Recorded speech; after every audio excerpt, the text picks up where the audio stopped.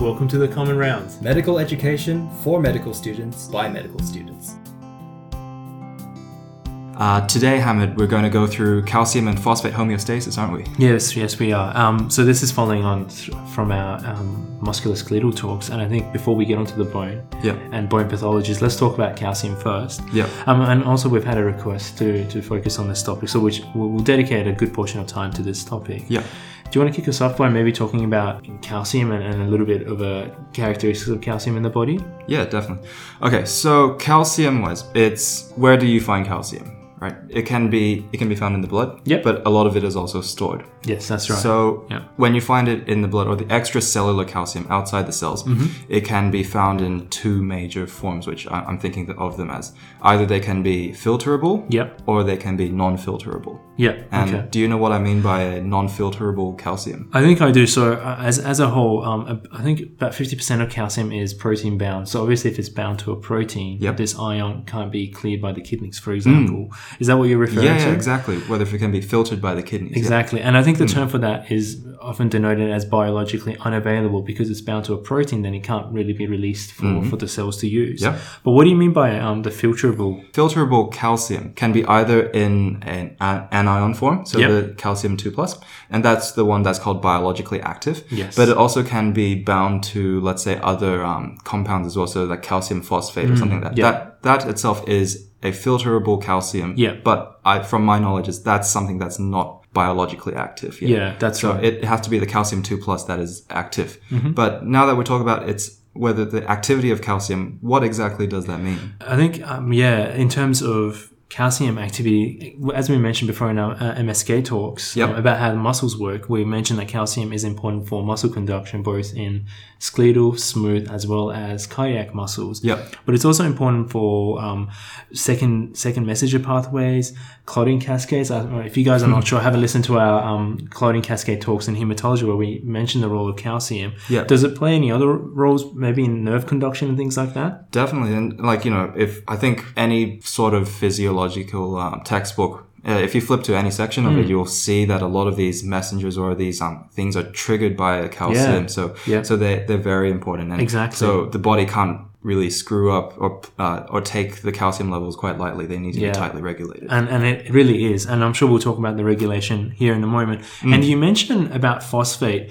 I think it would be remiss of us not to spend a little bit of time talking about phosphate as well, because abnormal levels of phosphate can be pathological as well, particularly in chronic kidney disease. Can you mention what about where is phosphate? So calcium is mainly found in an extracellular environment bound to proteins. Is it the same for phosphate? Well, with phosphate, it's these guys are found mostly intracellular inside the cells. And these, when you look inside the cells, you can find them as either buffers. They're found inside the cells and they can be found as buffers.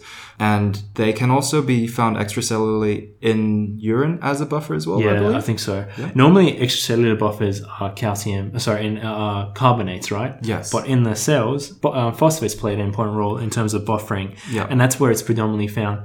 Can you remind me where do we get phosphate? Do we get it in our diet or does our body produce phosphate? I think it mainly is a food intake, is it? I think so, But what kind of foods? So just like calcium, it's an easy way of remembering it. Dairy products also can contain phosphate as well.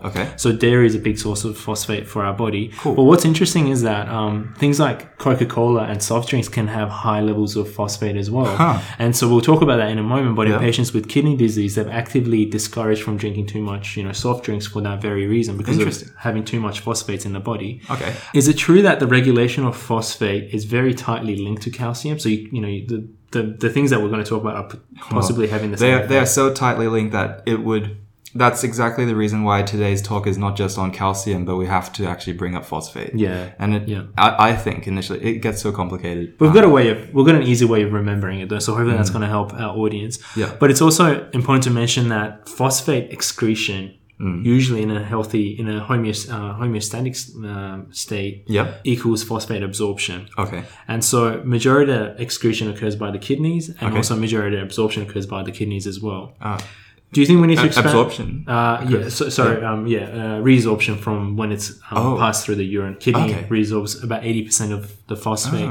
Do you think we've got enough for now to then talk about a bit more about calcium, I think? Because that's really the focus of our talk. Yep. All right. So we've mentioned about where we get phosphate and some of the homeostatic mechanisms very briefly. Let's talk about calcium balance now. I believe there are normally 4 stages that are important for calcium homeostasis. That's really what was discussed in our lectures and also what we've come across in our textbooks. So let's talk about stage 1, which is sort of the exchange between extracellular fluid and intracellular fluid. How does that happen? What we're talking about right now is just the exchange between extracellular calcium, the calcium when we measure serum calcium concentration, that's what we're measuring, the extracellular concentration, compared to a lot of the calcium that is stored intracellularly away from the blood test that we can see. That's right. And this exchange between the two, I think, is also very important in normal physiology because where else is the cell going to get the calcium? So now we're going to talk about how it gets into a cell from extracellularly. It could be through a lot of the commonly talked about voltage-dependent calcium channels or non-selective channels that the calcium just flows into a cell. What other things could you find? So I think majority of calcium enters the cell through these transporters. And majority of outflow is also by ATP dependent transporters such as calcium ATPase or calcium sodium exchanges, which are I think really important for cardiac conduction as well, which we'll talk about in our cardiology talks. So let's say the calcium goes inside the cell. What happens to it? So they can be stored in a lot of different places. From some of the things we've covered just a few topics ago, there was the calsequestrin inside like the smooth muscle cells, the sarcoplasmic reticulum. But you've also got smooth endoplasmic reticulum where they can be stored in, mitochondria, this thing called a calcicosome. I must admit, I've never really came across it until our lecturer brought it up. It was brought up in our lectures. What else? They can also be found inside the cell as either fixed or soluble buffers. So these calcium binding proteins, they can grab onto these calciums and use them not only as a buffer but also as a storage. Exactly. So that's exchange between intracellular and extracellular fluid. The next one that we need to talk about is deposition and resorption, which is predominantly relating to bone. Isn't it? So I think we mentioned in our previous talk about bone homeostasis where we talk about osteoblasts are important for deposition of calcium and calcium phosphate into the bone. What about resorption? Can you remind the audience what is involved with that? So if osteoblasts deposit bone, then osteoclasts are the ones that are responsible for reabsorbing bone. So they eat away at the bone and break down what it's made up of. So the calcium and phosphate gets released and you reabsorb it from the bone and release the minerals that were put into it. Exactly.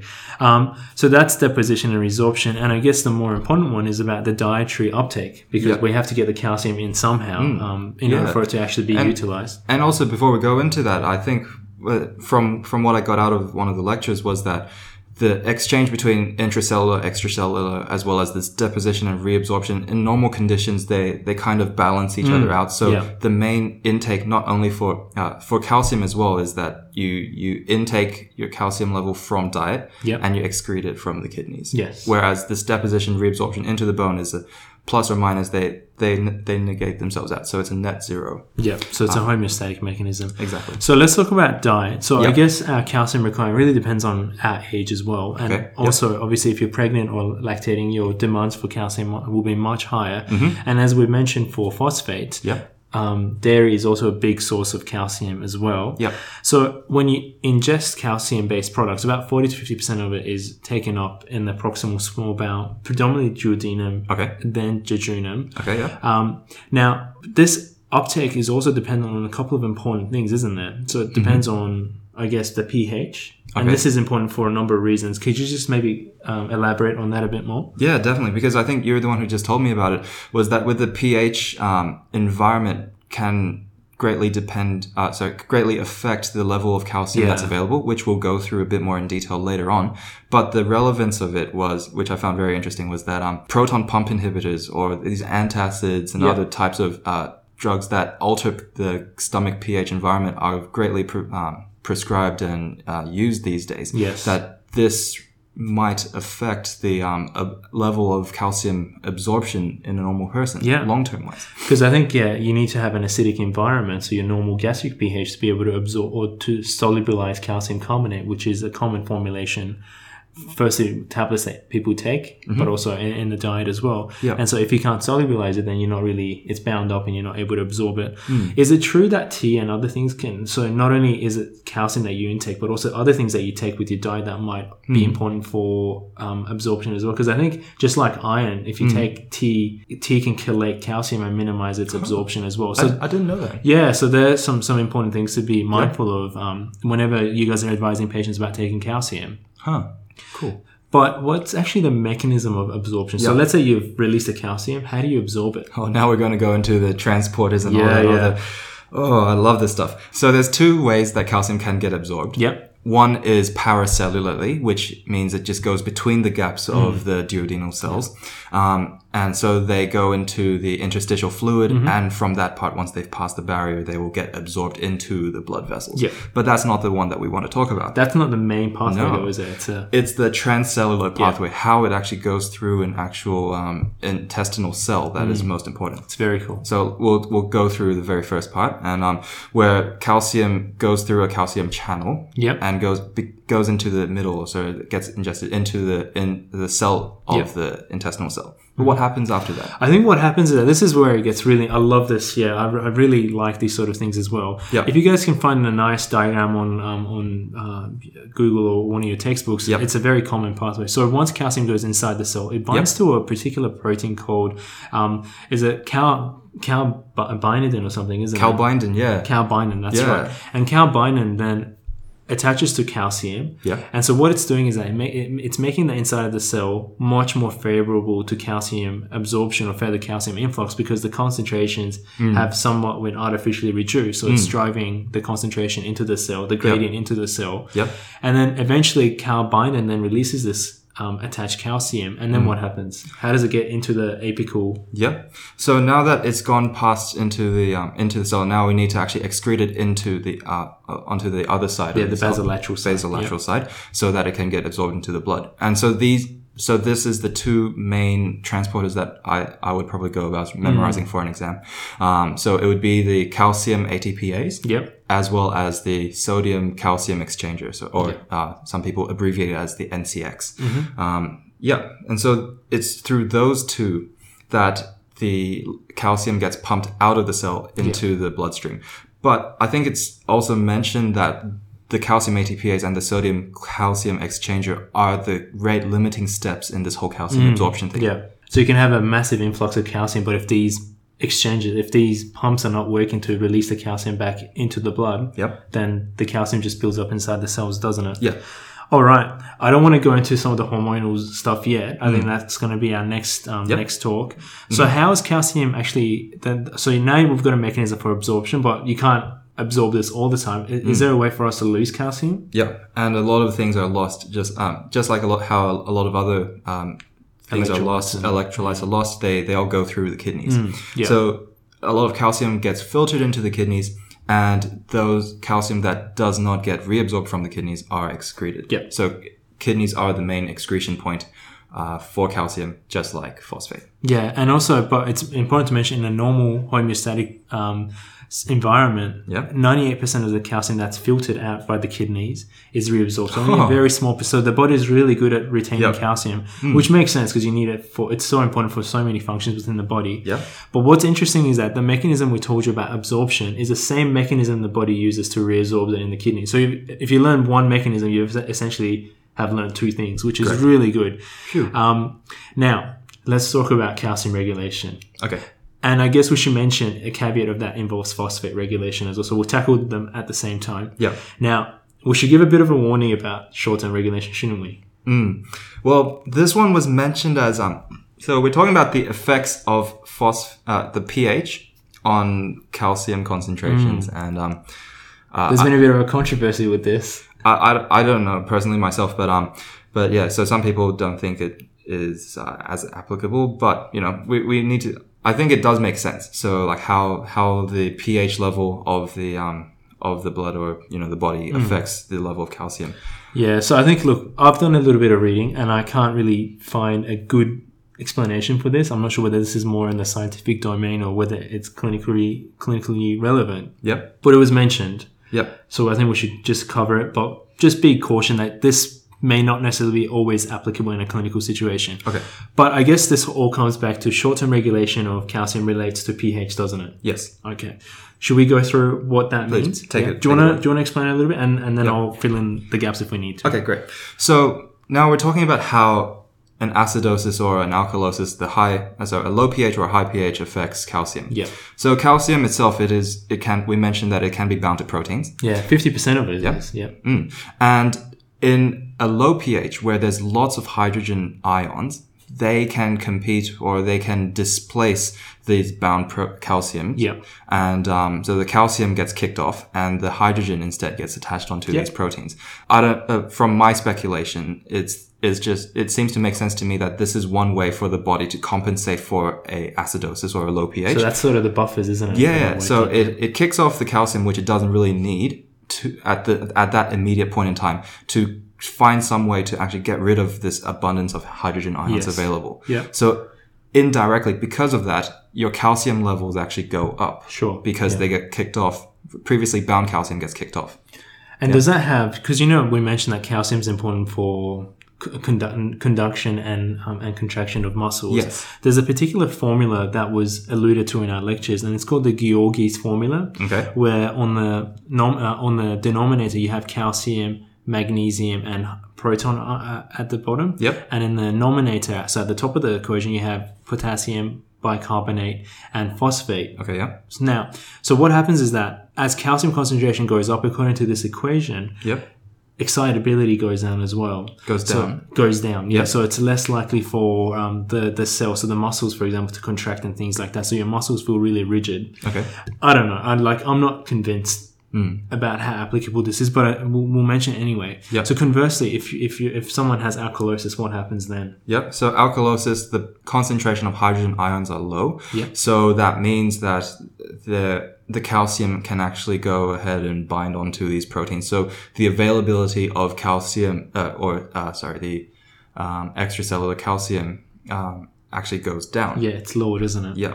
Which this is what makes me think there may be some truth in what's been mentioned, because what happens is that if you're hyperventilating and you're offloading a lot of carbon dioxide, you're essentially becoming, your blood pH is essentially increasing, so it's becoming alkalosis.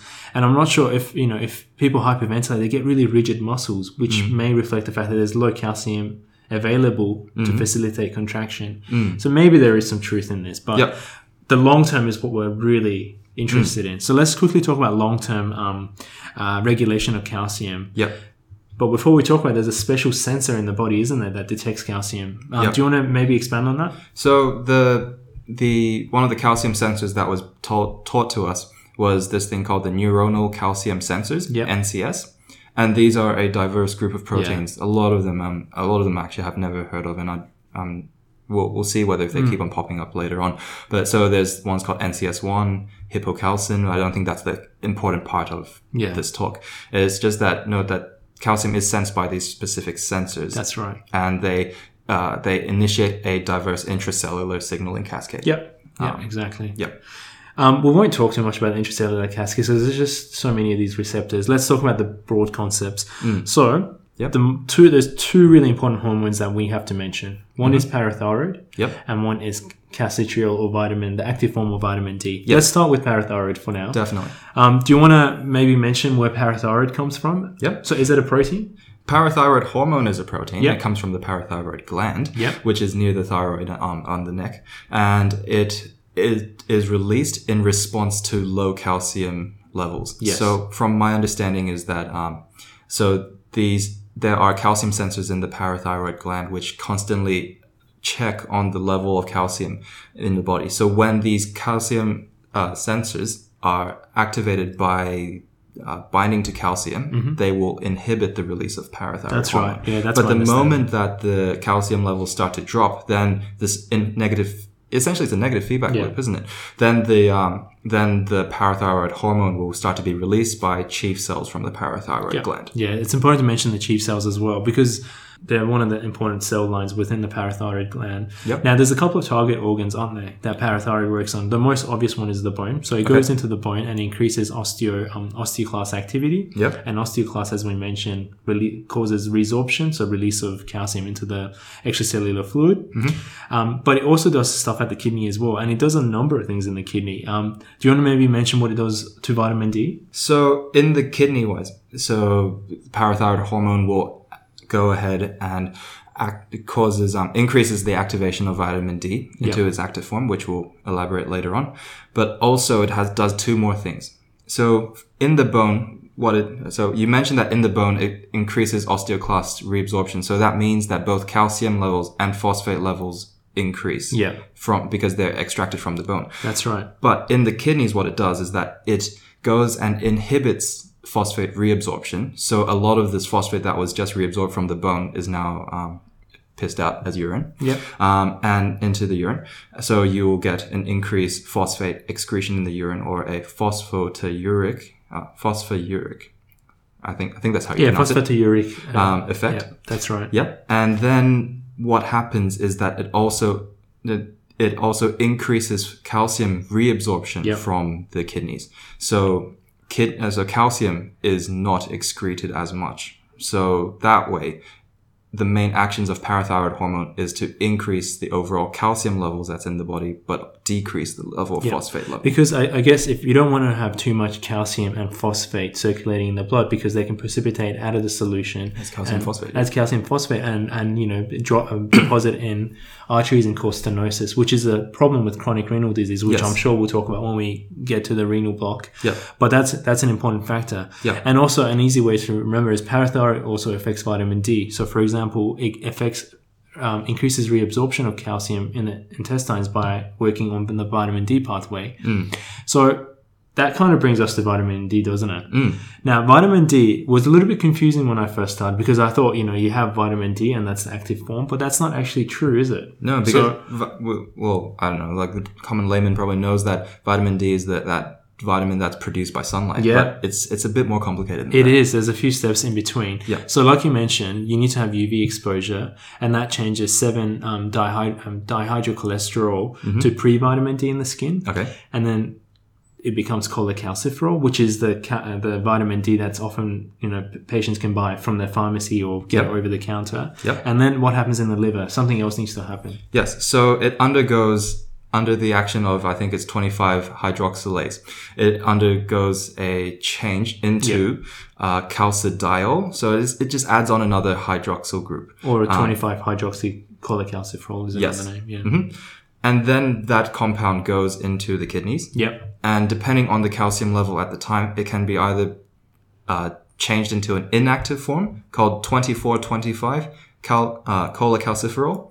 Or this is the key part, where if they detect that the calcium levels are low in the body, it's going to activate this thing called 1-alpha hydroxylase, which will hydroxylase this the previous form that was converted from the liver into 1,25 hydroxyl cholecalciferol, or for easy sakes, calcitriol. One way to remember it for me is just that it goes from so it just keeps on adding these hydroxyl groups. So calcitriol has 3 hydroxyls on it. Exactly. And that's the active form of vitamin D. Yeah, and so that's a really potent form of vitamin D. Yeah. And that in Australia you need a prescription to be able to get this potent form, specifically for renal disease. So we mentioned that parathyroid hormone can activate this, the final form of vitamin D. Yeah. So once you have this vitamin D, there's a couple of things that happen, and one is referring to the intestine. So in the intestines, as we mentioned, it upregulates the proteins involved with absorption of calcium from the intestine. Yep. It also upregulates calcibindin, which makes the cells appear as though they don't have enough calcium to drive the concentration gradient. And it also upregulates the pumps. Yes. Does it do anything else, Andy? So yes, I think in the bone it does something as well. Yeah. So vitamin D, the main that was one of the differences between parathyroid hormone and vitamin D, was that they work on the intestines, as you mentioned. Yeah. But similarly to parathyroid hormone, these guys also increase the bone resorption from calcium and phosphate bone resorption.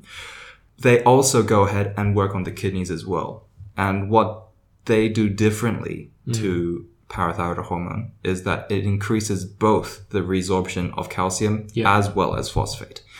Whereas parathyroid only did the calcium, didn't it? Yes. And it actually caused the release of phosphate. So that's the two distinguishing features that we need to keep in mind. Yeah. Does it do anything else? What else do you have in mind? I think so it works on the stomach, it works in the gastrointestinal tract, particularly the duodenum. It works in the kidneys, it works on the bone. Yeah. And I think that's about it. And I think I have read in some textbooks that it actually negatively inhibits or decreases the release of parathyroid hormone as well. Cool. But that's about it. Yep. There's a lot of interchange or commonality between what these two hormones do. Yep. Can you be deficient in vitamin D? Yeah, sure. Like if you don't go out in the sun, then you don't have the initial cholecalciferol to begin with. So things like nursing home patients, for example. Yeah. But you can also have a deficiency because of reduced dietary intake. Yeah. Do you remember what was it fish oil and things like that have cholecalciferol? I think so. Yeah. And meat, I think you can have it. Salmon, I think. I watched a TV episode on was it Embarrassing Bodies or something.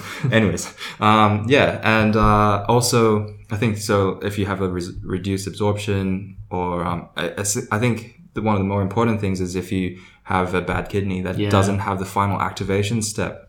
So like chronic renal failure. Yeah, of that 1-alpha hydroxylase. Yeah. Then that definitely would reduce your active vitamin D levels. Great. So let's finish up by mentioning, I think we should mention it because it's maybe not such an important hormone, but it still plays a role. Yep. And that is calcitonin. Yep. But that's produced by the parafollicular or the C cells of the thyroid, not to be confused with the parathyroid gland. So it's produced by the thyroid gland. And I think all that does is that its concentrations increase with calcium. So the higher the calcium concentrations, the higher the calcitonin. And it just inhibits bone reabsorption because it's, I guess, a negative feedback to stop the bone getting reabsorbed too much. Yep. And it can be used therapeutically to treat hypercalcemia, which I think is not responsive to bisphosphonates, which we'll talk about in a future episode. Yep. Do you want to add anything else before we wrap up? Well, I think we covered quite a lot today. I think we can either go through just a quick overview once again of the mechanisms, or otherwise we'll post up something. Yeah, I think we should post up because people would be sick of hearing our voice by now. Yeah. I hope you found this useful. And if you have any questions or feedback, do let us know. We'd love to hear from you guys. There is something I want to add. Is that so we're going to post up like a I believe like a mind map or something. A diagram of how these things work, and a easy step of like this happens, then that happens, and that happens. What we have done is that we're going to add it onto our Facebook as well as our website, and we have a new feature on our website, don't we? Yes, that's right. The new feature is that we can have you guys rate the article or the source that the thing that we post up, and tell us whether if you find it helpful or not. If it is not helpful, and enough of you guys tell us that it's not helpful, I guess that would mean that we have to go back and fix change things up a bit. Yeah, and give us the feedback as well using Facebook or our feedback page as well. So thank you so much for tuning in. And we're going to start talking about some of the pathologies, which is where my passion is. Finally. Tune in next time. We'll start talking about the pathology lectures now. Our episode today was put together by our executive producer Gautam and our core editor Cindy. For notes, elective experiences, and much more study resources, visit our website on thecommonrounds.wordpress.com, or visit us on Facebook and follow us on Twitter. If you like our episodes, please subscribe and rate us on iTunes. It means a lot to us. You've been listening to The Common Rounds. I'm Hamid. And I'm Andy. And we'll see you next time. See you next time.